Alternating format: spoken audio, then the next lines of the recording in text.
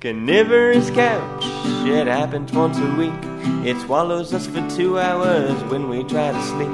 It forces us to watch a film about which we then speak. Carnivorous couch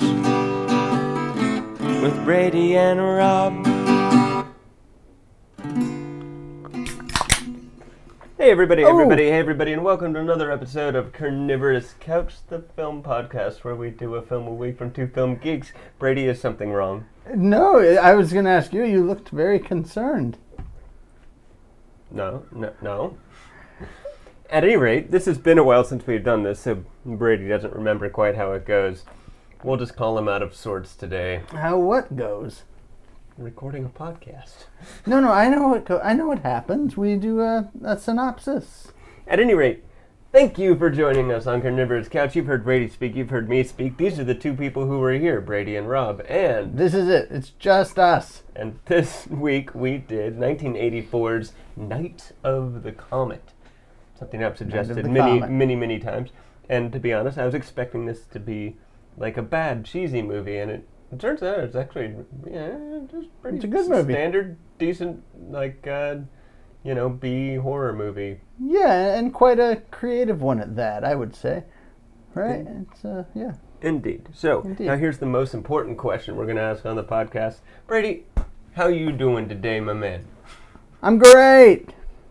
Woo! That's louder than we mic'd me for. I'm good. No, that's perfect. How you doing? I got you just right.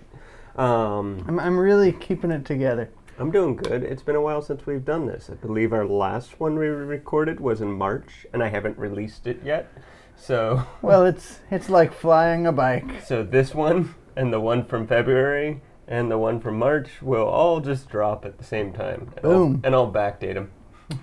So I'll be like, "What? You guys missed them? Like, not paying attention? It's not my fault. I didn't slip behind in my production schedule." That's right, baby. So. May 16th? May 16th. That's the day? Yeah.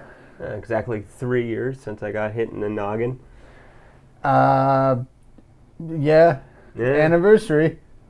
Yeah. Well, I'm doing better now than I was a year ago. And was doing better then than I was a year before that.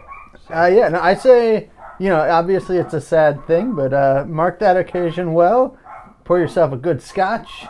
And be like... I'm out of scotch, but... Oh, no! You're right. Cheers. Cheers. We'll clink our beer cans together. But I'm not drinking beer because I'm celiac, so I'm drinking cider. Yes. At any rate, so we're here. We're going to discuss this episode. We know how we're doing. And it's from 1984. It's called Night of the Comet. It is? And it's starring... Oh. Robert Beltran. Robert Beltran. But who are the women? One of them is named, I don't know. Like Kelly Maroney, and the other, this is so bad. they're the leads. They're the leads more than Beltran is. Beltran's probably more famous. Yeah, Robert Beltran went on to do Star Trek Voyager as Commander Chakotay. I haven't decided yet, but I may just refer to him as Chakotay for this entire podcast. No, that's so bad. Why? Why is that bad? Well, because fun thing to do. I know it's fun. I mean, it is weird that he's a Hispanic actor of note, but he's most known for playing a Native American. That's true. But at any rate, Catherine Mary Stewart. Thank you. Is the name of the actress who plays Reggie Belmont, and then Kelly Maroney, you got right, is Samantha Sam Belmont. And I read they're friends to this day, so that's kind of sweet. You always like it when a cast is close and they stay close. Yeah, if you're in a B movie, you stay as close as everybody in Deep Space Nine. Yeah, and I would also say that's probably very true, as in this case, if you're in a cult movie, you probably go to a lot of midnight screenings. That's true. So when I was suggesting this, I saw it on... I couldn't think of the right word. I know the right word isn't ironically. But I guess coincidentally, I saw this on the Comet TV station. Night of the Comet, on Comet. At night? No, it was the morning, you idiot. Well, I work at a TV station. It was in the middle of the workday. Yes. So, wait, because we have Comet now too, right? Yeah. the TV Yeah. station I work at, which is around here, broadcasts it, and yes, we can get it on the antenna just like everybody. Yeah, that's where we watched that one movie with the farmers. Oh no, that was we were watching that on Pluto TV. Oh, well, all these space terms, man. What are they trying to do to me? Only one station gets to use a space term from now on. You know, I'm finding. What about Galaxy 7? If I am in fact That's having a movie theater. Yes, I'm finding that if I am indeed having some kind of mental lapse lately, it's coming out a lot like Fred Willard. That's someone I should do an understudy one of these days. You know, from the Christopher Guest movies. Yeah, that'd be fun. I'm Fred Willard. To think these dogs are eaten in other countries. Okay, let's get into the plot synopsis. I'll do it as best as I can. You do it. I would appreciate it. As best as I can, just from memory, because we just watched it. We actually watched this right after Playtime, which is our previous episode, and on Pi Day, right? Yeah, you're right. And Pi Day being, for those you don't know, 3.14. Mm-hmm. Now we're watching this again past... Again. Well, we watched it on the 21st, right? A week after. We did. Just didn't get around to doing the podcast. And so we watched it today. Quite... I don't know why this date-based humor is important and why I'm putting it into the podcast. But after May 4th, May the 4th be with you, Star Wars Day. Star Wars Day. And it is now May 16th. Again, the anniversary of my getting conked on the head by a car.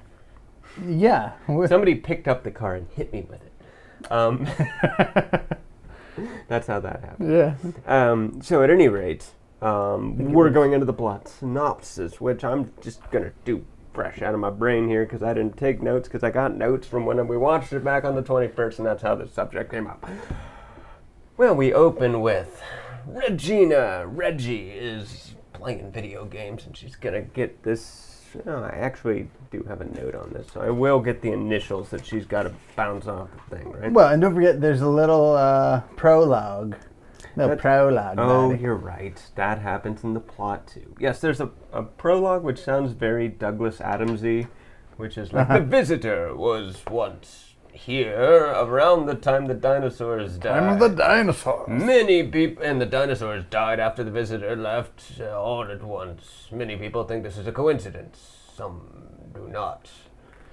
And then we go to Reggie, who's pissed off. The DMK, whoever the hell DMK is, Diabolical Mortal Kombat, I'll say is his actual name. Yeah. Or her actual name, or their actual name. And she's mad that DMK has come between her and her high score at number 6 on the Tempest game. So, essentially, she's trying to beat him at that. Then she goes up and sees the dude in the projector booth who's on the phone with somebody going like, yo, I got this shit in 3D. You gotta come pick it up, bro. Make a bootleg copy and pay me some money. Which means that Regina's got to stay late. Correct. He's dealing reels out of the movie theater where he projects. So they're in this metal box, which is known as the projector booth.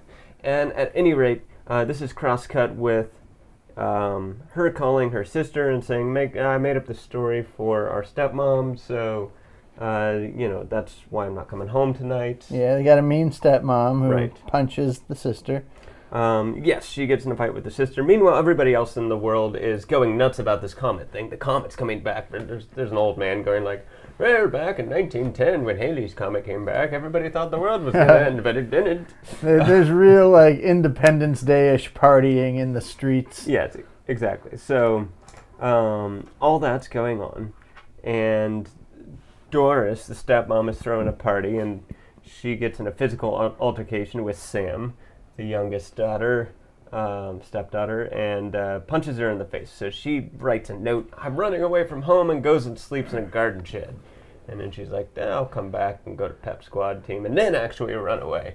Can I say, because there's nowhere else I would say this, Doris doesn't seem much like a Doris to me. No. She seems more like a Joan. She seems too young. She's Yeah, like a Joan or a she's got that Karen. like that brittle meanness, and Doris is like, I was a flapper girl. Oh, there are no new Dorises. They She's stopped a Karen. making them. Oh, she could be a Karen. She yeah. should be a Karen. Put a business suit on her or something, and Yeah, she's got shoulder pads. got those shoulder pads, that crimped '80s hair. And she straight punches her stepdaughter in the face. She's She slaps her first, and then the stepdaughter slaps her back, and then she just like does that thing that's only done in movies where they grab you by the shirt first and then punch you and like and then they like nobody does that in real life. They just clock you. They don't grab your shirt first. Well, it's such a giveaway. Yeah, Like, right? I think I know what's coming next. Well, I think the idea is if I grab you by your shirt, then now you can't get away when I punch you. Yeah, no, that makes sense. But at any rate, nobody does that in real life. It's always done in movies, though. At any rate, so then we go on, and Regina is waking up in the morning next to her projectionist boyfriend kind of guy, and he's all pissed off because the dude hasn't come by to pick up bring back the print yet. He flaked on He him. flaked on him, and she's like, "Don't worry, he's just late. He'll be here." And so, boyfriend, I forget his name. Do you remember? No, Oh, I mean, I've got it written down. I guess I'll look at my notes. I'll not do the thing that I probably said I like would. Kurt or something. No, it's not that. It's like I want to say Carl. Brophy. Well, actually, I don't have it written down. At any rate, he goes out. He's going to go over to the guy's place and yell at him and say, "Give me the print back." But there's a zombie out there, and it hits him in the head with a wrench, and I guess hides his body. Yeah. Because his body's gone from then on. I guess he just wasn't around for shooting more than one day. So then Regina is playing video games, and then like she looks outside and she's like, "This is all weird." And she goes outside and she gets locked out of the theater, so she has to go around to the back alley. And she encounters the zombie, kicks his ass, finds her boyfriend. We'll just call him Carl for now. Carl, his he could be keys- a Carl. Yeah, keys on the ground, and like takes his motorcycle and drives home. She notices everything's empty, nothing is going on, and notices there's all these piles of clothes on the street filled with red calcium dirt. And it's just everybody's gone. There's Everyone's cars gone. stopped at stoplights, and everybody's just not there. But she gets home, and Sam's there making some raisin bran. Sam has no idea anything is going on. Sorry, I just find that phrase very funny. That's literally what she's doing in the film. Sam's there making some raisin bran, and Reggie is trying to get this through. We should just keep calling her Reggie. Her name's Reggie. Reggie fits her better, damn it. Yeah, she's Reg, like her arcade initials. Reggie! Reggie! Hey, Reggie! Reggie! So, at any rate, she is trying to get it through to her sister, like, "Look, this is our neighbor kid. This is everybody's dirt now. Everybody's gone." And then they hear the radio, and they go, "But the radio DJ's still there. Let's go talk to the radio DJ." Now, it turns out just to be a recording. But, and then when they're there, they meet Chicote, or Hector. Hector. Hector is the name of he's a truck driver. He was driving, he picked up some floozy, runaway on the road, and spent the night in his truck with her, also steel, so he survived. And then, he's explaining all this to them, and he's like, "I'm gonna go check out to see if my mom's good down south." Meanwhile, Sam is messing with the controls and just cranks up all the things, turns off the automation, and starts talking to the radio, going like, "Hey, call the hits line if you want to talk to us. Is anybody out there? Blah, blah, blah." Now, these people in a lab, in a bunker in Los Alamos, hear the radio station. They've been monitoring the airwaves, trying to figure out if anybody has survived.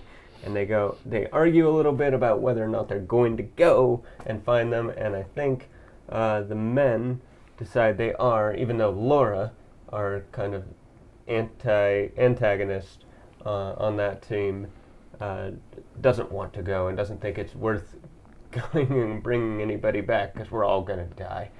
Right. And as we will learn, some of the reasons they bring people in, kind of nefarious. Well, no, they realize they've all been exposed, and I'll just put it this way now. They're going to find all the survivors and take their blood so they can develop a serum to cure themselves. At any rate, at this point, Hector goes and gets some guns for the girls and goes to his mom's thing and then comes back with them, and they're doing target practice on carts. Their dad's a war hero. He's off in some Banana Republic fighting something, and so he's trained them to fight and shoot guns and stuff since they were little girls. Have we said what merry time of year does this film take place? This is a Christmas movie. Oh. And there's a lot of reminders, like Hector has to throw a Christmas tree when he's at his mom's place. Yeah. At a zombie kid. Where what's playing on the turntable? Feliz Navidad. Exactly. So, sorry, Hector has to not kill a zombie kid, but encounters one when he's at his mom's thing. He brings back guns. They do target practice. They decide to go to the mall.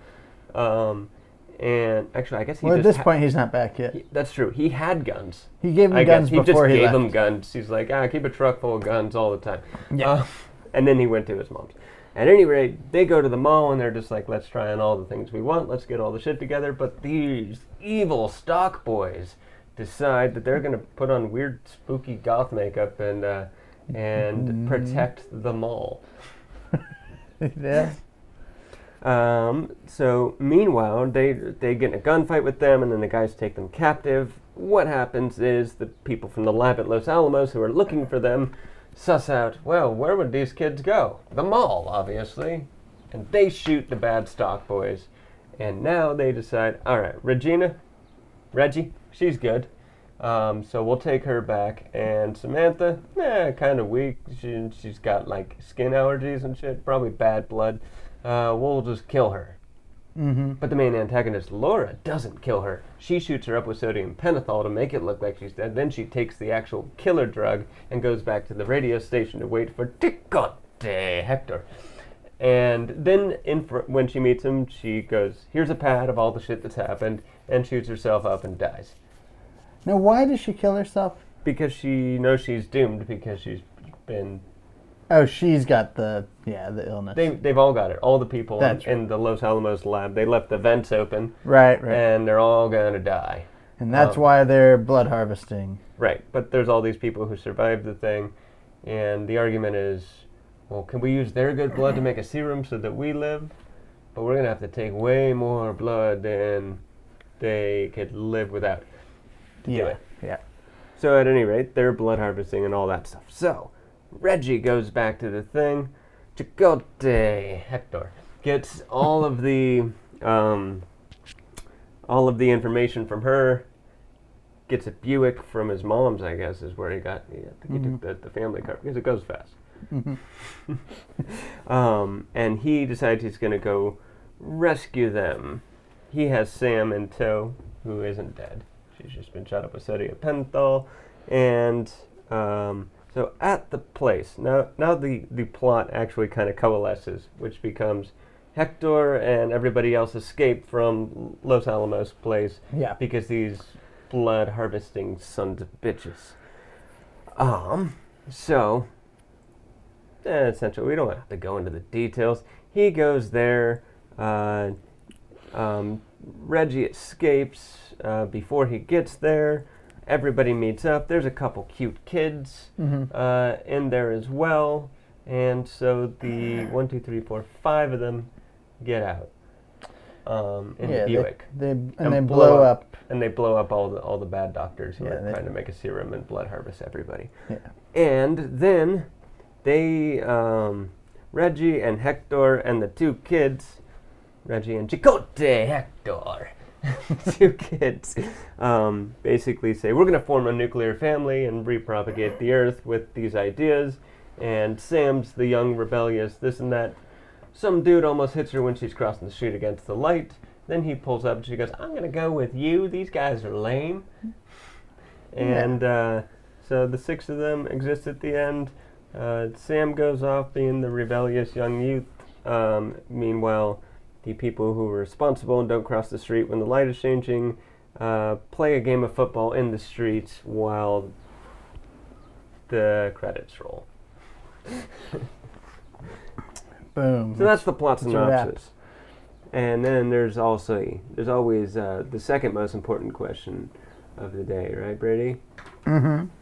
Hey, hey, hey, how do we like it? How did you like this movie, Brady? I like this movie. It's fun. We can get into, on my What's It All About, kind of the specific sort of fun that it is having and that it, its kind of footprint.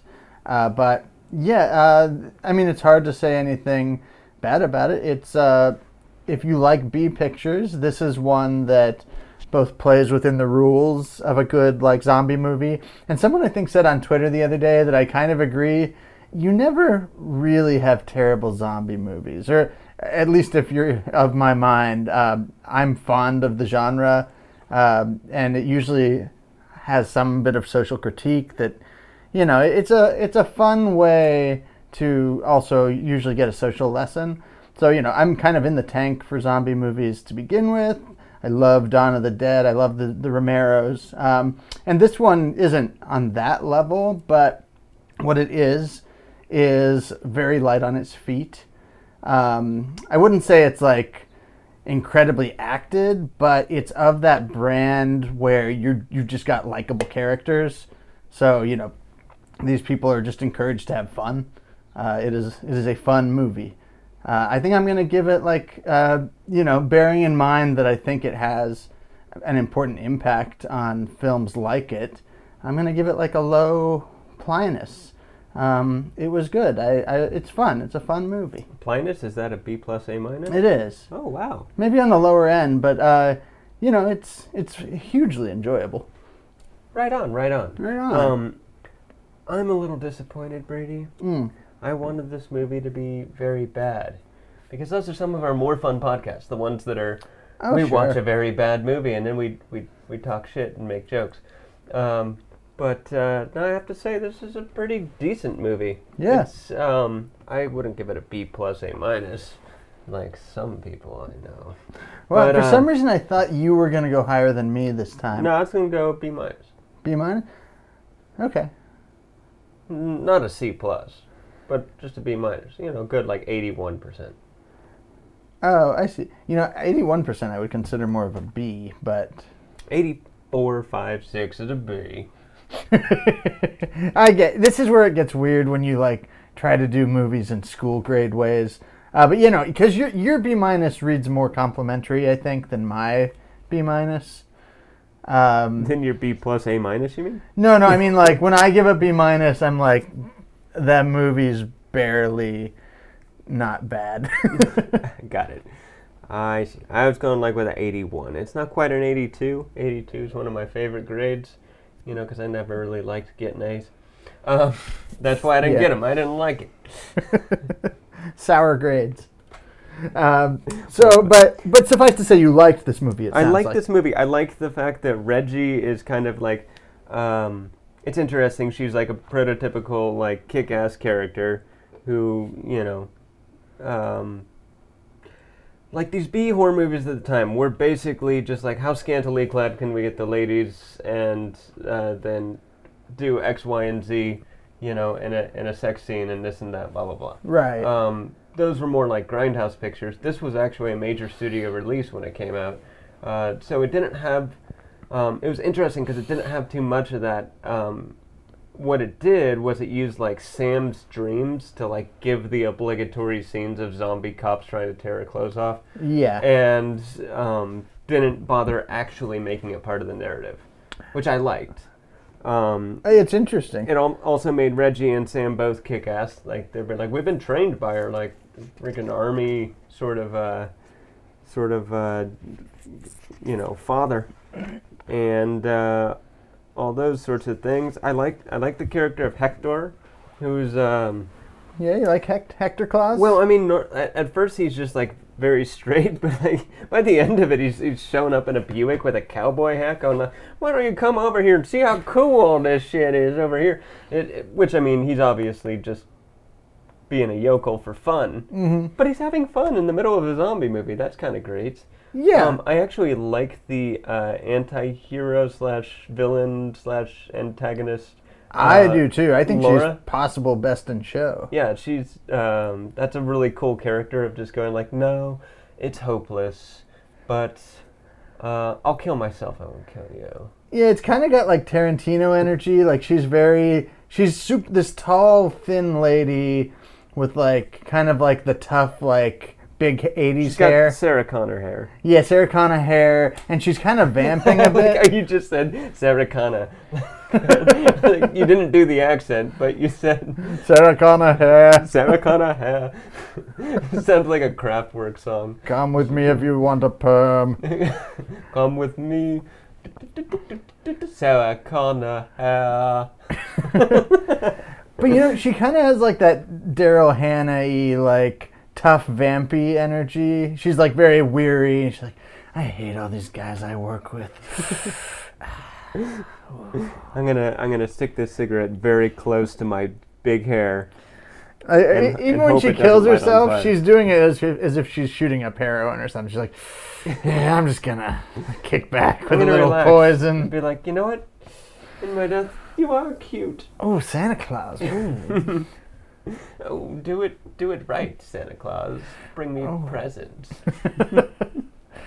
So, at any rate, I guess what I'm saying is, I thought it was going to be really silly and cheesy based on the few moments I saw on the Comet TV channel. But it wasn't, and I actually really like many of these characters. I don't like Sam as a character that much, but, I mean, I don't dislike her. I'm just like, oh, okay, it's the little sister, punk sister sort of thing. Interesting. And I thought I was a little annoyed by the every guy I've always wanted to thought was hot, like you always got first because you're the older sister. Oh, sure. I mean, maybe that's like the that- closest it gets to like kind of the regressive female fightiness.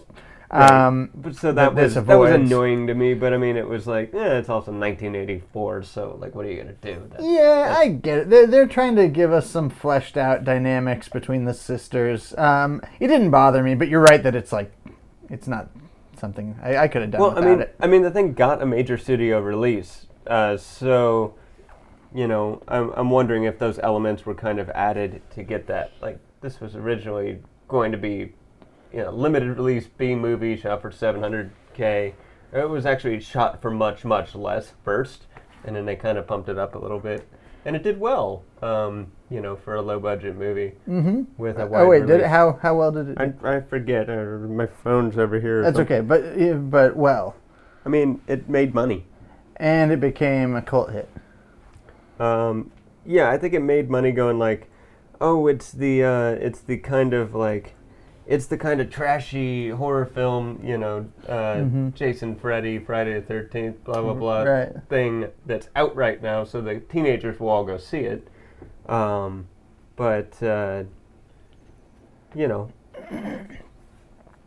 wasn't trying to be that. It was trying to be like a little bit different. Box office, $14.4 million for a budget of $700. Okay. It's a pretty tidy profit for like a $700K movie. Right. Yeah, for basically like an unknown indie that then later develops this following. Yeah, that's respectable. So it doesn't have any stars in it, right? Beltran's your biggest star, and that's post-mortem, right? Yeah. I don't mean literally post-mortem. I mean after this film saw its day in the theaters, Robert Beltran became famous.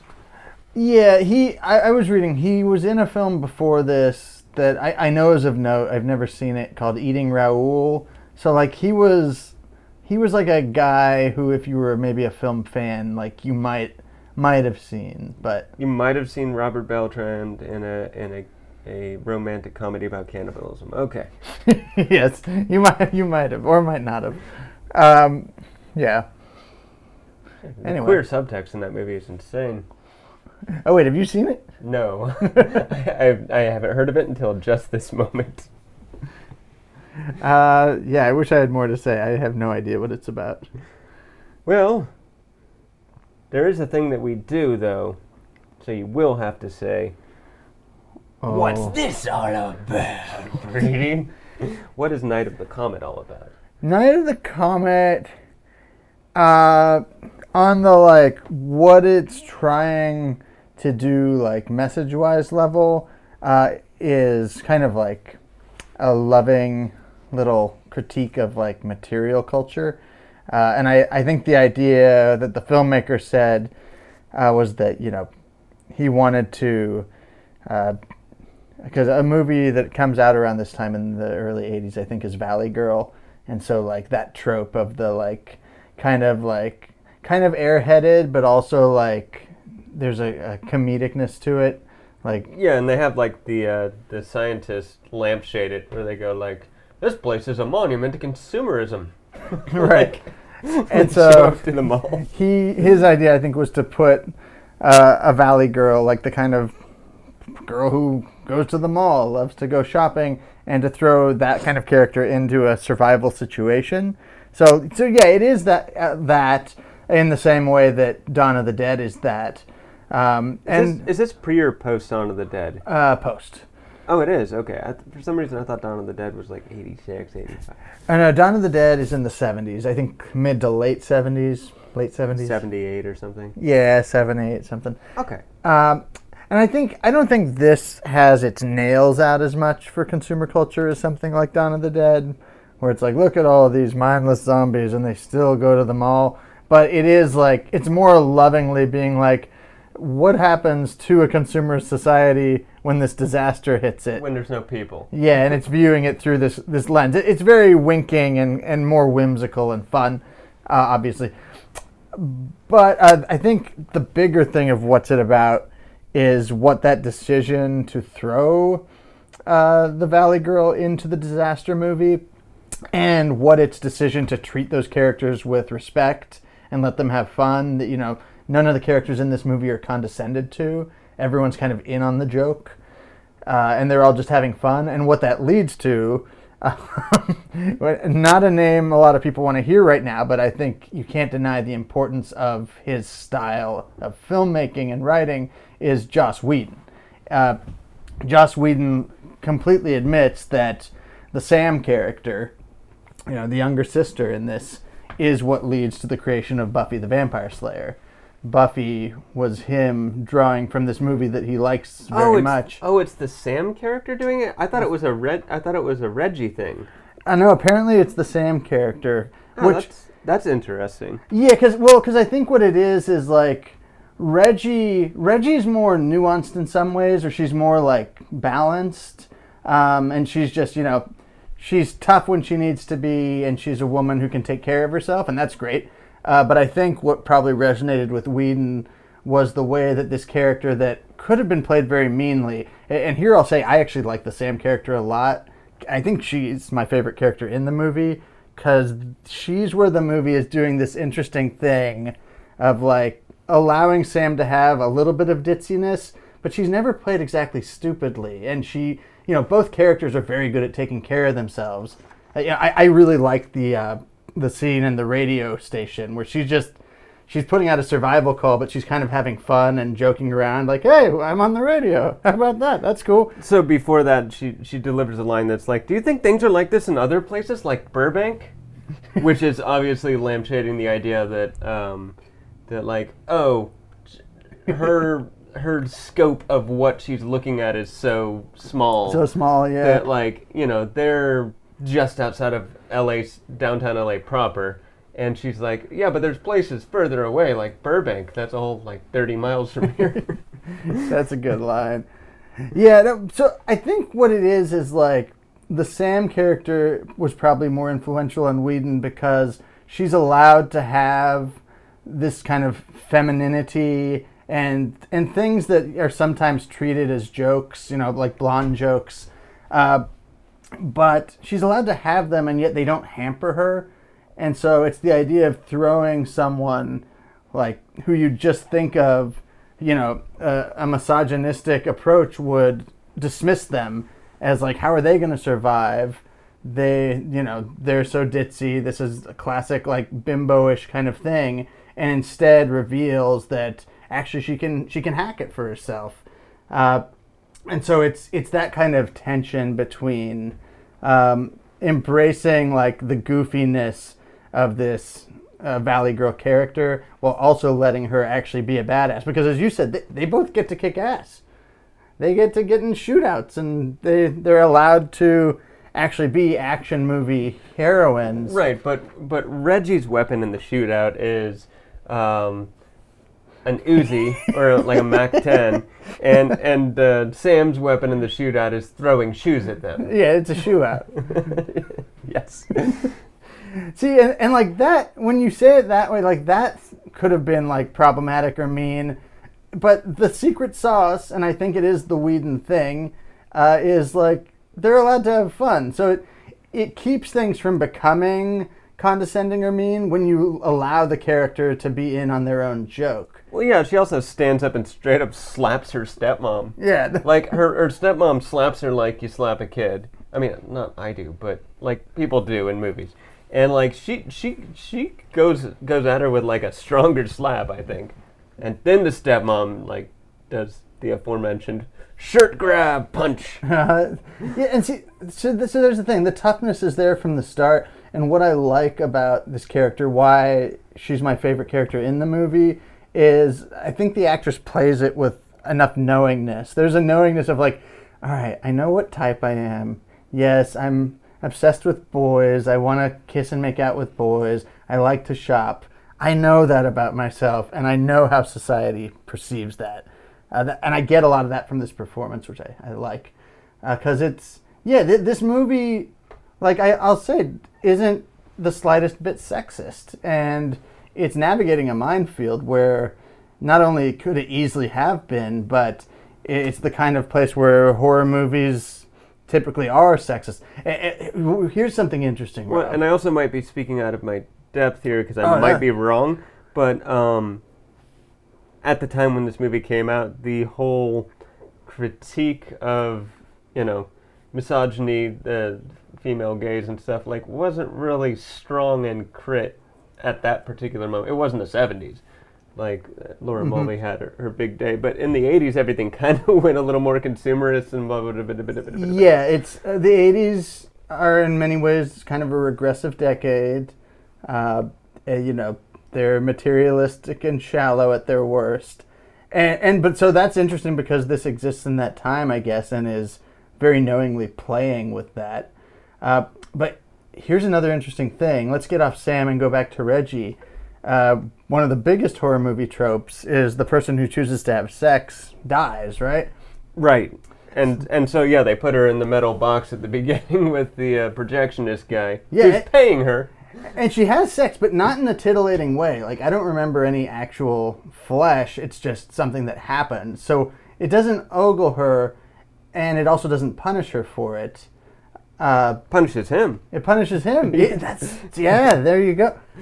So, yeah, he gets smacked in the head with a wrench. And also, she's under the covers the whole time. And they kind of make it clear that she's not upset about this whole situation. She's not pining for him or blah, blah, blah. She wants to have sex. She wants to have some sex. Yeah. She's going to get a little money for this whole film reel deal. Right. And also, she wants to make sure it's not characterized like that. Let's not just be, I'm getting paid for making it with you. It's just like, and also he still kind of bounces back the misogynist speak at her, just like, oh, you'd be worth more than $15. And she rolls her eyes. And she's all pissy about that, because she doesn't like the idea of it equating. No.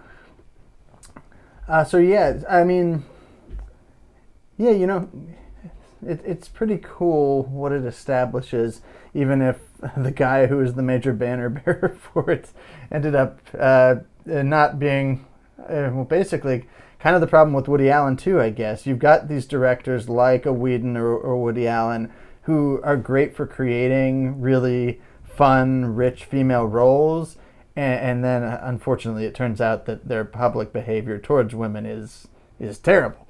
And that sucks, and the same with Louis C.K. more recently. It's like you'd hope that someone who at least has the artistic wherewithal to create very nuanced female roles would bear that out more in their actual dealings with the opposite sex. But for better or worse, though, Joss Whedon aside, I'd say this template is very alive and well. I mean, the Whedon template that this helps to kind of foster is totally what the Marvel movies are, right? Like Whedon's approach in Avengers, which is, again, genre is serious, but you allow the characters to muck around and have awareness of genre within genre, I think is like one of the biggest trends in film for a good portion of the last 10 years at least. Yeah, and I mean, to bring it to something that you and I have both been watching, we've been, well, for me, rewatching, but we were all watching Deep Space Nine. Like, Yes. you know, like this sort of genre, strong, tough, I can take care of myself is very much like, you know, Deep Space Nine was 25 years ago. But Star Trek picked up this mantle with the character of Kira Nerys, or like even in Discovery nowadays, you know, the Michael Burnham character is kind of that. I'm just trying to bring in Star Trek because we've been watching so much of it, but I'm just trying to say like that, you know, ideas that are in this film about, be it the Reggie character, be it the Sam character, depending on how you want to classify those. And, you know, whatever was going on at the time in film and media and stuff is continuing. That's the point I'm trying to make. Oh, sure. Absolutely. Yeah, no, I see what you're saying. In some ways I see difference because Star Trek is a little more played straight, but what you have here, I think, and I'm going to get really out of my depth now, but I think is the enriching of genre, which feels like a backhanded compliment because I think genre films have always been pretty terrific. But, you know, just kind of the mutation and the pushing back against the idea that genre properties have to play by certain rules. And, you know, in the case of some B pictures, it led to genre films that didn't have rich characterization. And, you know, the very kind of cheapness and exploitativeness that a movie like this is pushing against. And that, you know, as time has gone by, I think we have seen with Star Trek was always pretty rich with its characters. But, you know, with stuff like this and with the Romero zombie movies and what Whedon's done, kind of, I guess just a willingness to play jazz with genre. Yeah, and like to build off of that, like when did Die Hard come out? 88. Oh, 88, so that's past this. All right. But that would mean it's in the wake of it. It's I mean, playing around. Like the point I was going to make, which won't work now with it being after or before, but it is and I mean, maybe it is, well, Gremlins. Gremlins. When's Gremlins? Gremlins is, I think the first one's 84. 84. Okay, so maybe Gremlins just came out. No, they were probably shooting this in 83. My idea was going to be, and it still can work just the opposite way, like the idea of him being in the Santa costume, and maybe that's more of the consumerist take of them going to the shopping mall, and Christmas being the thing, and he's showing up in the Santa costume.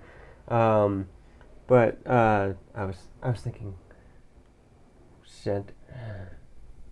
Gremlins, Christmas, Die Hard, Christmas, these things, and then also just kind of, you know, using Romero's idea from Dawn of the Dead before, you know, the shopping mall being the place where you set this kind of stuff, and the stock boys, you know, just the idea of pastiche, right? Where it's like, oh, if you're making your first movie and you're just trying to make it work and you've got funding for it or whatever, like, well, where are we going to get all these plot points from? Well, what do they do in other movies I like? Right. Like, let's just grab little tidbits here and there. You know, a guy in a Santa costume. Yeah, okay, that's a good thing. And throw it all in there, which, I mean, a lot of people don't like that and go like, that's hacky and that's this and that, blah, blah, blah. It's just I like it. It's like, well, no, I mean, if that's what you like and you're choosing it because you like it, not just because you need something, you know, whoever you are in making this shines through, right? And that's the beauty of pastiche and so forth and so on. We actually haven't said who directed this. Tom Eberhardt. Tom Eberhardt, good. Tom well, with props an H. to you, Oh, Tom British Eberhardt. like. Yes. So for my what's it all about, I'm going to play off you a little bit, but I think the strong female character is part of it, but I think that there's, and it's highlighted by the ending, that there's this weird push between, like, there's different ways to be a strong female, right? Right. Like Doris, the character of Doris is obviously not the way, right? She's kind of weak in all things. She's married the guy who's absent, and she's kind of playing around with the neighbor men, and this and that, and you know, she lets the stepdaughters get her goat to the point where she has to like punch them and shit. And, like, you know, she doesn't have much control over them, and she's trying to feign that she has the authority. It's the stepmom stereotype, right? Yeah, I mean, she sucks. And then there's Reggie, who's like, I'm 18, I can do what I want, blah, blah, blah, blah, blah. And, like, you know, I can sleep with this guy if I want, that's fine. And then there's, like, Sam, who's like, I should be able to do whatever I want. All your ideas about what I am allowed to do and blah, blah, blah are BS. Maybe I like Pep Squad. Maybe I also like boys. Maybe I like this and that. Maybe I'll punch you. Maybe I'll slap you back and go sleep in the garden shed and like take off. Right. Right. And it's kind of highlighted at the end where Regina's gone. Okay, so yes, I'm a strong woman, and yes, I'm part of this survivor culture that the 6 of us now are creating, and I'm going to create it in the image of the old culture, right? Me and Robert Beltran and these 2 kids who are multinational, by the way. There's a little blonde-haired white boy and an Asian girl. Asian, I guess. Well, I didn't know. I didn't know from where. I always feel bad saying Asian because I don't know enough about the difference between Chinese, Korean, Japanese. So right. Well, yeah. I mean, But yeah, clearly, I mean, at this point, society didn't really either. It's 1984, so they just went Asian child. Yes, okay. You don't believe in Santa? Yeah. But at any rate, so she's going to create this nuclear unit. Sam even says that looks like the Brady Bunch, and she's going to go run off with this other young boy in a convertible, and sort of the youth will do their own thing. Fuck it. So, like, kind of the dichotomy between both those things are strong, right? 84 would be in the heart of the punk movement, right? So Sam would be more punk rock, even though she's doing a preppy outfit and cheerleading. Yeah, and cheerleading. But Reggie would be more interested in. Well, it's weird because it plays with the thing. Like, she's always talking about the nerdy boys being wimps and this and that, blah, blah, blah, which is more of a societal, like, you know, this is the way society views those wimpy, weak-muscled, right, smart boys. So I guess it plays it both ways, but I got the idea that Sam was supposed to be the rebellious youth, and that Reggie was going to be the one to kind of like grow up and be mature, and we're going to have a family, damn it, and cross the street when the light is green. She's upholding the rule of law, and the sister is like, well, there is no law, it's just us. Let's rock out. You know, it's cute. It's a cute ending, but I like the ending a lot because it's like now society, however few people are left, is in pupil form again. It's going to rebuild again. But like you say, these dichotomies are there at the smallest level. The desire to rebel and the person being like, no, wait, we need certain rules. Don't cross against the light. Yeah, I would also say I glossed over in the plot synopsis that eventually the red dust is gone out of the atmosphere and it's being washed down the drain and everything's kind of getting blue skies and normal. Yeah, along with the clothing. Right. So given that's what it's all about, I don't quite know how to fit in, and I think maybe it's a non sequitur, so it just doesn't matter. I don't quite know how to fit in the deranged stock boys who are now protecting the mall and playing, hey, let's play scary sounds. I'm going to cock this gun. That's a scary sound, isn't it? And like, for some reason, he pulls off his sunglasses, which he's wearing in the dark anyway, and he's got, like, big black makeup circles and stuff like that. It's like, I'm spooky.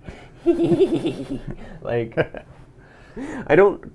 I think that maybe that. When did the Warriors come out?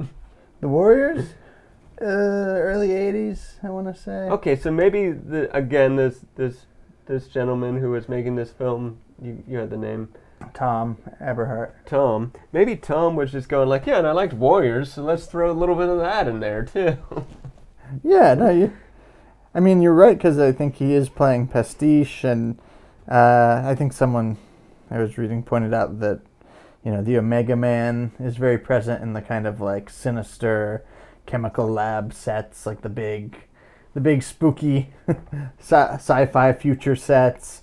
So yeah, it's Dawn of the Dead. I think this is very much a movie that's kind of paying homage to B-movie tropes that it likes, that this director enjoys, and that's fitting, because what happens?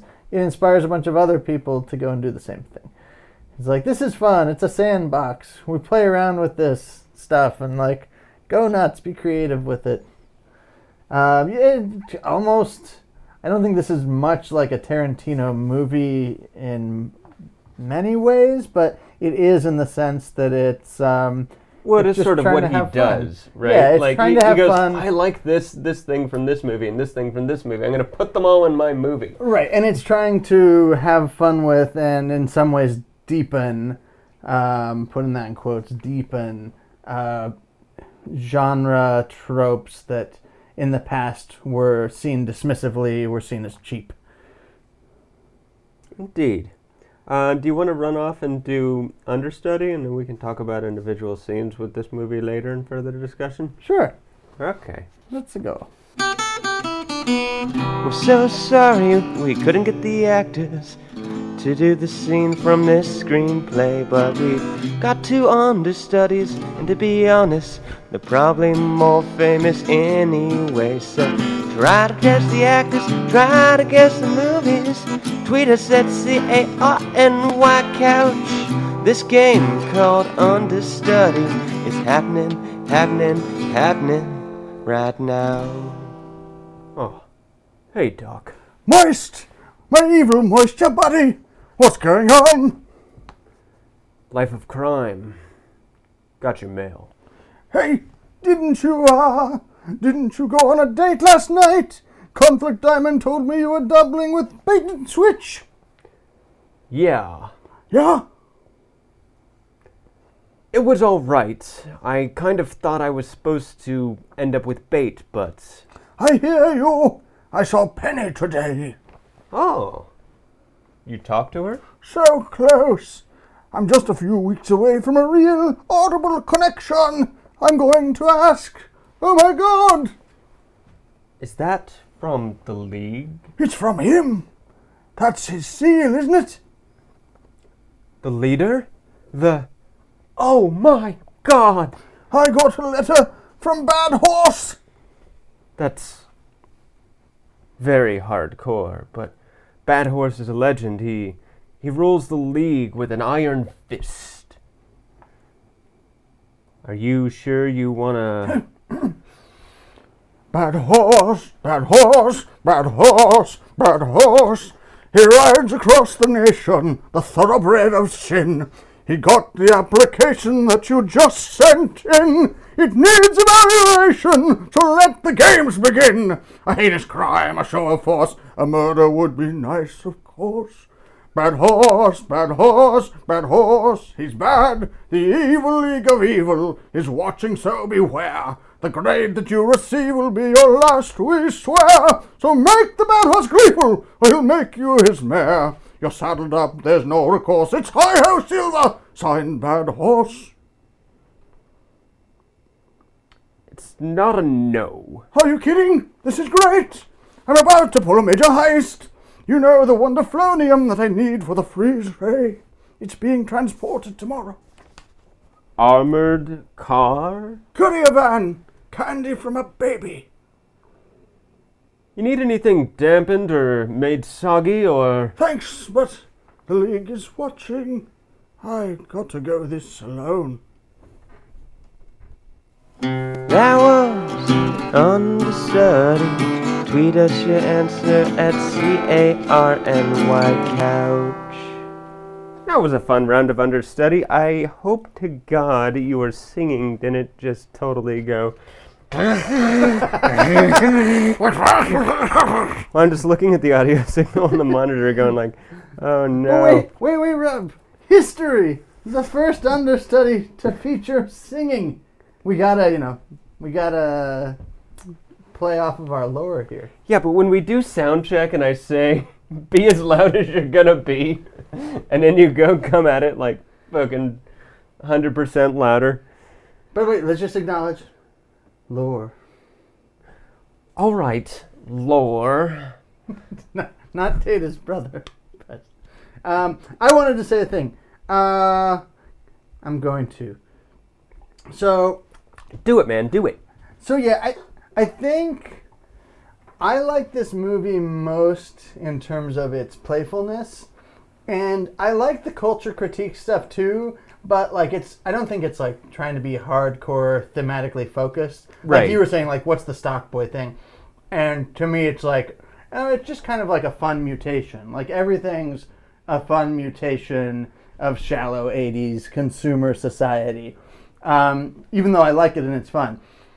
I'll say, since you mentioned this movie, the masterpiece of doing that like is actually trying to dismantle and attack this kind of culture is Gremlins. Like that's a movie that I think is, in a more focused way, making a pointed critique of this. And this movie is just like, this is fun. Look at this ridiculous. What if the stock boys became murderous warlords? Right. I mean, it's playing with it for fun, and then it goes, okay, and we can just drop a line in that makes it make sense. Like, yeah, the thing about movies like this is if you watch it with the, okay, I'm just going to believe what's going on the screen is happening, and I'm not going to ask why, or I'm not going to decide whether or not it makes any sense, then you can enjoy it. And if you do all those other things, and it's just like, well, yeah, no, but you're a stick in the mud, right? You're like, even Laura in this, Laura White or whatever her name was, she eventually just shot herself up and went, everything's good, man. Oh. Yeah. So you wanted to talk individual scenes. Did you have any in mind? Oh, I mean, we can, did you? I mean, I didn't, because I think I've already talked about kind of what I like about this. Yeah, we touched on the silly stock boys. It's fun. Shoe out. Sam's. I like how that scene is blocked, because it's funny how like ineffectual the shoes are.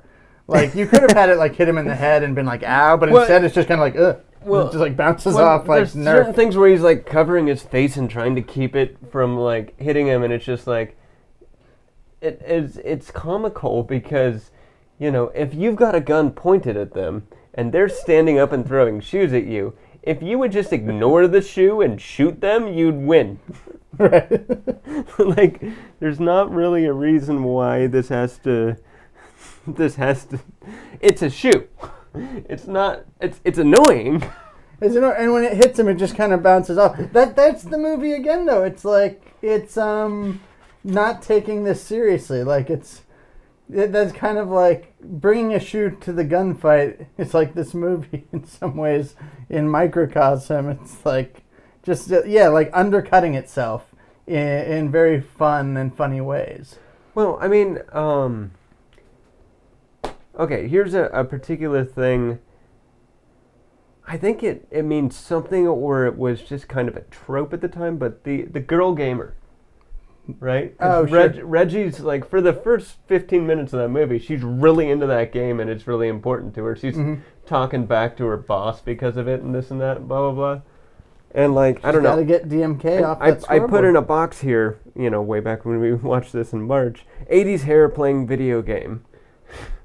Which I guess is just something I remember a lot.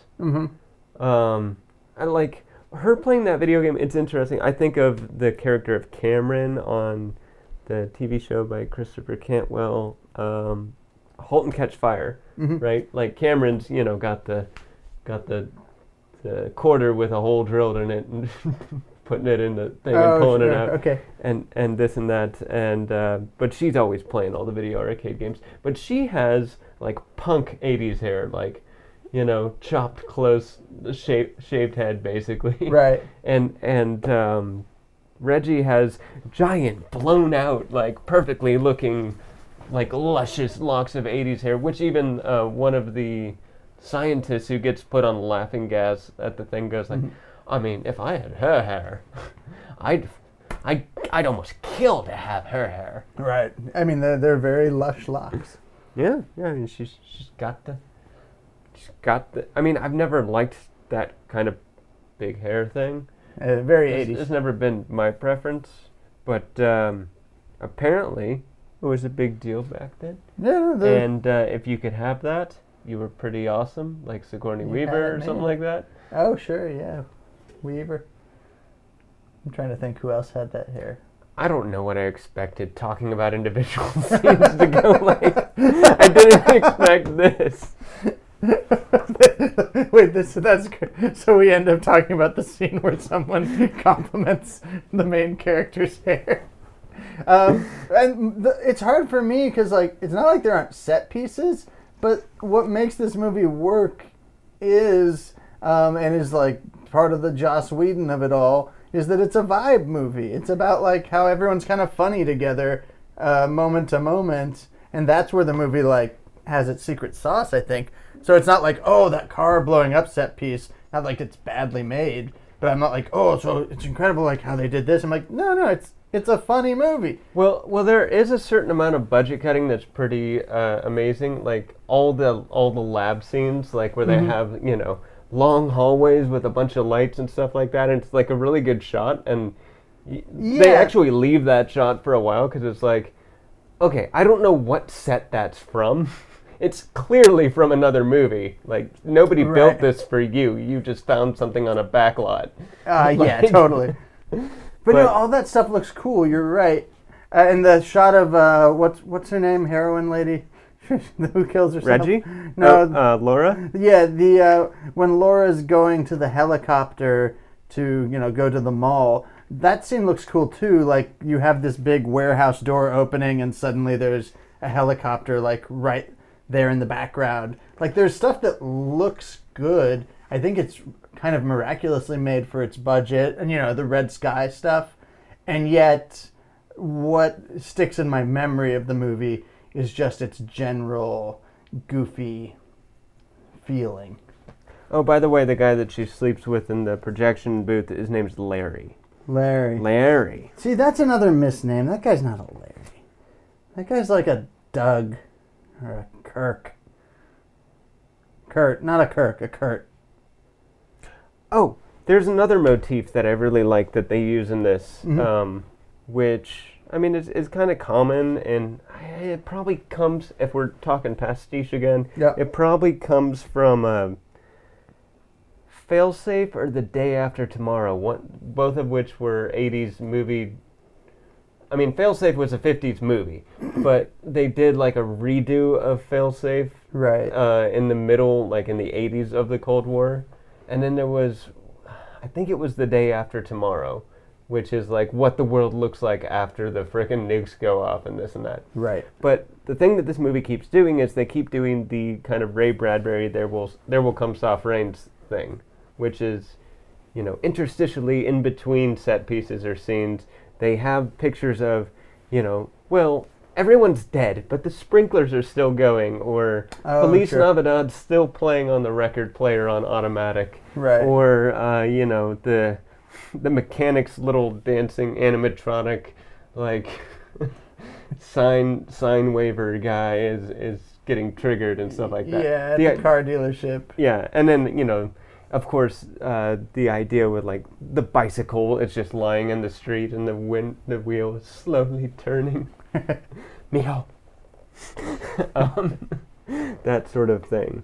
So I really did like that motif too, right? Which is, the technology that we've all built and everything we've done will go on without us, and maybe even the survivors will embrace that and go on in this weird nuclear family that they've created, despite the fact that there's nothing enforcing that anymore. There's no society to be like, "Merp, do it." Right. I mean, yeah, I'll say that because, like, you're right that a lot of this composition-wise is, like, good. Like, it never takes you out of it because it is always a respectful simulacrum of what it is paying homage to. And in that way, it kind of makes me think of what I like about the band Me First and the Gimme Gimmes, which is, like, the possibility of kind of doing a piss take, like goofing around on previously existing material. But, it gets back to, I forget who says this, but, like, the quote is that the best parodies have to love the thing they're parodying. Like, a mean-spirited parody sucks. Right. This is, like, it knows all the beats of the things that inspire it super well, and it recreates them really well, and then at the same time is like, this is so fun! We don't take this seriously? Well, and there's a lot of things in this, like, for such a budget movie, they have really good, like, car, like, moving cinematography. Mm-hmm. Like, when she's riding the motorcycle and they're cruising next to her. Yeah. I mean, they're probably just hanging out the window in a car with a super 16mm camera going, keep it steady. Like, but, they, like, all the little transportation intercuts and stuff were very well done. I agree. Which, I mean, a lot of the other stuff is kind of cheesy, but yeah, like this is a really good example of budget filmmaking. I don't know where they got the strip joint looking radio station. That place is cool. But it's like, I mean, it looks like they probably just shot it 4 or 5 a.m. at a strip joint and made it a radio station. Yeah, I think they just found it, and like that's a good strategy for budget filmmaking. Is like some of the coolest shots are just L.A. Like you go to the right place in L.A. Well, yeah, point it this way, and you'll get. And there's a lot of shots of them in L.A. Like the character standing in a deserted L.A., which I don't think you could even get nowadays. Like in 1984, probably at sunrise, you could get it. Yeah. Like sunrise on a holiday. Like, go to a cool bridge in Echo even. Park or something. But I mean, like to have the background landscape of the Union Bank building and all these things, and no cars on the road in L.A. Right. Like we know they didn't pay to close it down. No, I to would get this shot. Not. Like so, it's like okay, so somebody thought ahead and location scouted this and like went like if we do it on a holiday. At 4 a.m. Look, we're trying to make everything in a red filter anyway. Yeah. So, yeah, I do like. I've always liked stuff like that, which is movies that are shot cheap but still look good. Yeah, I mean, I am sure that is something that your mind is taken up with when you think of the film you want to make. Exactly. That's why I think about it so much. But I don't really think. Very many people think that way anymore. Because, I mean, to be honest, I would hope getting a fairly high-quality camera, you don't have to steal that shit anymore. Like, it's on your phone. Like, if people are thinking about making a low-budget movie, they're just thinking, do I know how to compose a film together? And I can shoot this on my iPhone 4 or above. Right. And probably get the quality that,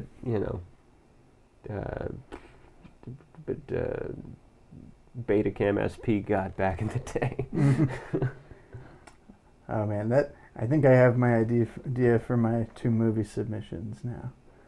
Because there's a movie I'm going to throw out that's shot on an iPhone. Well, yeah, there's a question. Do we want to do Metacritical this time? I think we can take a break if we want. We can take a break, but how long are we? Where are we? Oh, we got an hour. We got an hour. I say skip Metacritical this time. Yeah, we've given you guys something better. Discussion. Exactly, and well, you've got ideas for movies for next week. I do. I have 2 that have come up organically in the course of our talk. I haven't thought about anything, but throw one out. Okay, so first one I already said, and that I want to revisit because I love both the films in this franchise, and I think they should make a third because because they've both been so good. It's Gremlins. Gremlins is a cool movie. Okay. And what else you got? Gremlins, it's great. And then they got a gremlin in Gremlins that's basically Tom Waits. When I pulled my father out of the fireplace, that's why I don't like Christmas. It's so good. Nobody in the writer's room raised their hand and said, maybe this is bad. No, it's not. It's so great. And see, we could talk all about why it's great. Save it for the cast. Okay, and then the other, which was shot entirely on an iPhone, and is a director that I'm now fully in the tank for because he made The Florida Project, one of my favorite movies of recent times. That is Sean Baker's Tangerine. I did like Tangerine when I saw it. Oh, you saw Tangerine. Well... What? We do movies that we've seen. That's true. Well, okay, you know what? If you've seen Tangerine, I'm just going to put Florida Project out there. No, put Tangerine up. I would sponsor that one. Oh, would you? I Okay. saw Florida Project too. Okay, Tangerine then. Good. I like those two. I'll throw out two. I'll just do it. I'll pick two movies that I'll throw out. I thought of one earlier this week, and I don't remember what it was. But I can come up with something, right? Yeah, because I've been on a big noir kick right now. So, Ooh, noir. Dark Passage. Dark Passage. The Dark Passage. Who made that? Bogey and Bacall. I'm trying to think of who made it. Doesn't come up. It might be Billy Wilder. I don't know. I don't know who did it, but I know it's Bogey and Bacall. Okay, and cool. it's one of those with like the, the beginning of the movie is all shot in first person from Bogey's perspective because he undergoes plastic surgery, and they didn't want to do two faces for him. Okay. So they wait until he's undergone the plastic surgery. Yeah, interesting. Which was something else that was reused for the entire film, The Lady in the Lake, which yeah, I could go ahead and suggest that one too. Who's in The Lady in the Lake? I don't know. Ooh, or you're never gonna believe me. All right, now you got to put up another one. I have to put up another. Okay. I'm gonna put up. So Lady in the Lake isn't as fun. You're Never Gonna Believe Me is great because it's basically just a guy going against society and then punishing himself. Okay. Put it that way. Okay, for my other one... So I put up 3 black and white movies. You put up some very colorful ones.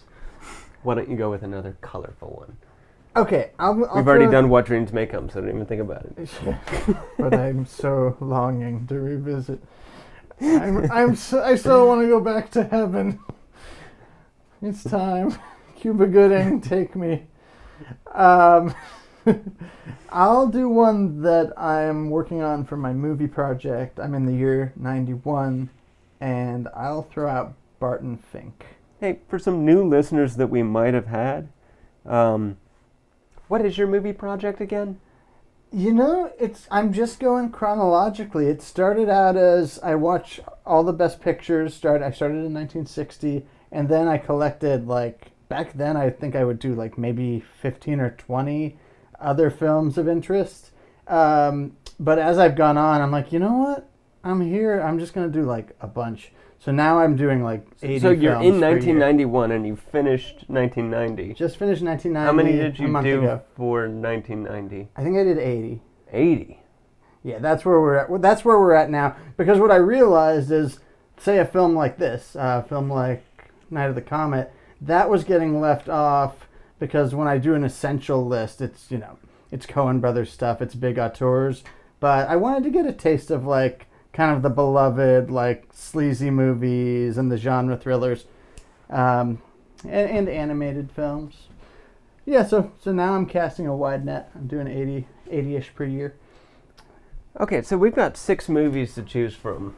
We can each select one, right? Yeah. This is our convoluted system, which I meant to be ever-changing and stuff, but we've kind of narrowed it down to the way we do it. Yeah, it's like one of those weird New Hampshire caucus type deals where it's wait, this doesn't make sense, and then they throw rings at a pig, and whichever one the pig picks, that gets eliminated, but then they ask the pig what movie it prefers, and if it squeals a C note, then it's the person's...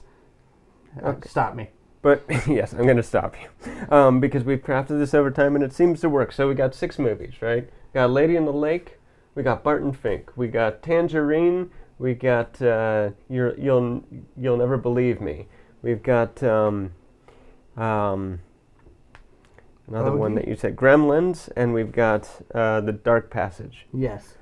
So you pick one to put up. Why don't you pick one of mine to put up, since we got 3 each this time, and I'll make sure I pick one of yours. Okay, I'm going to pick Dark Passage.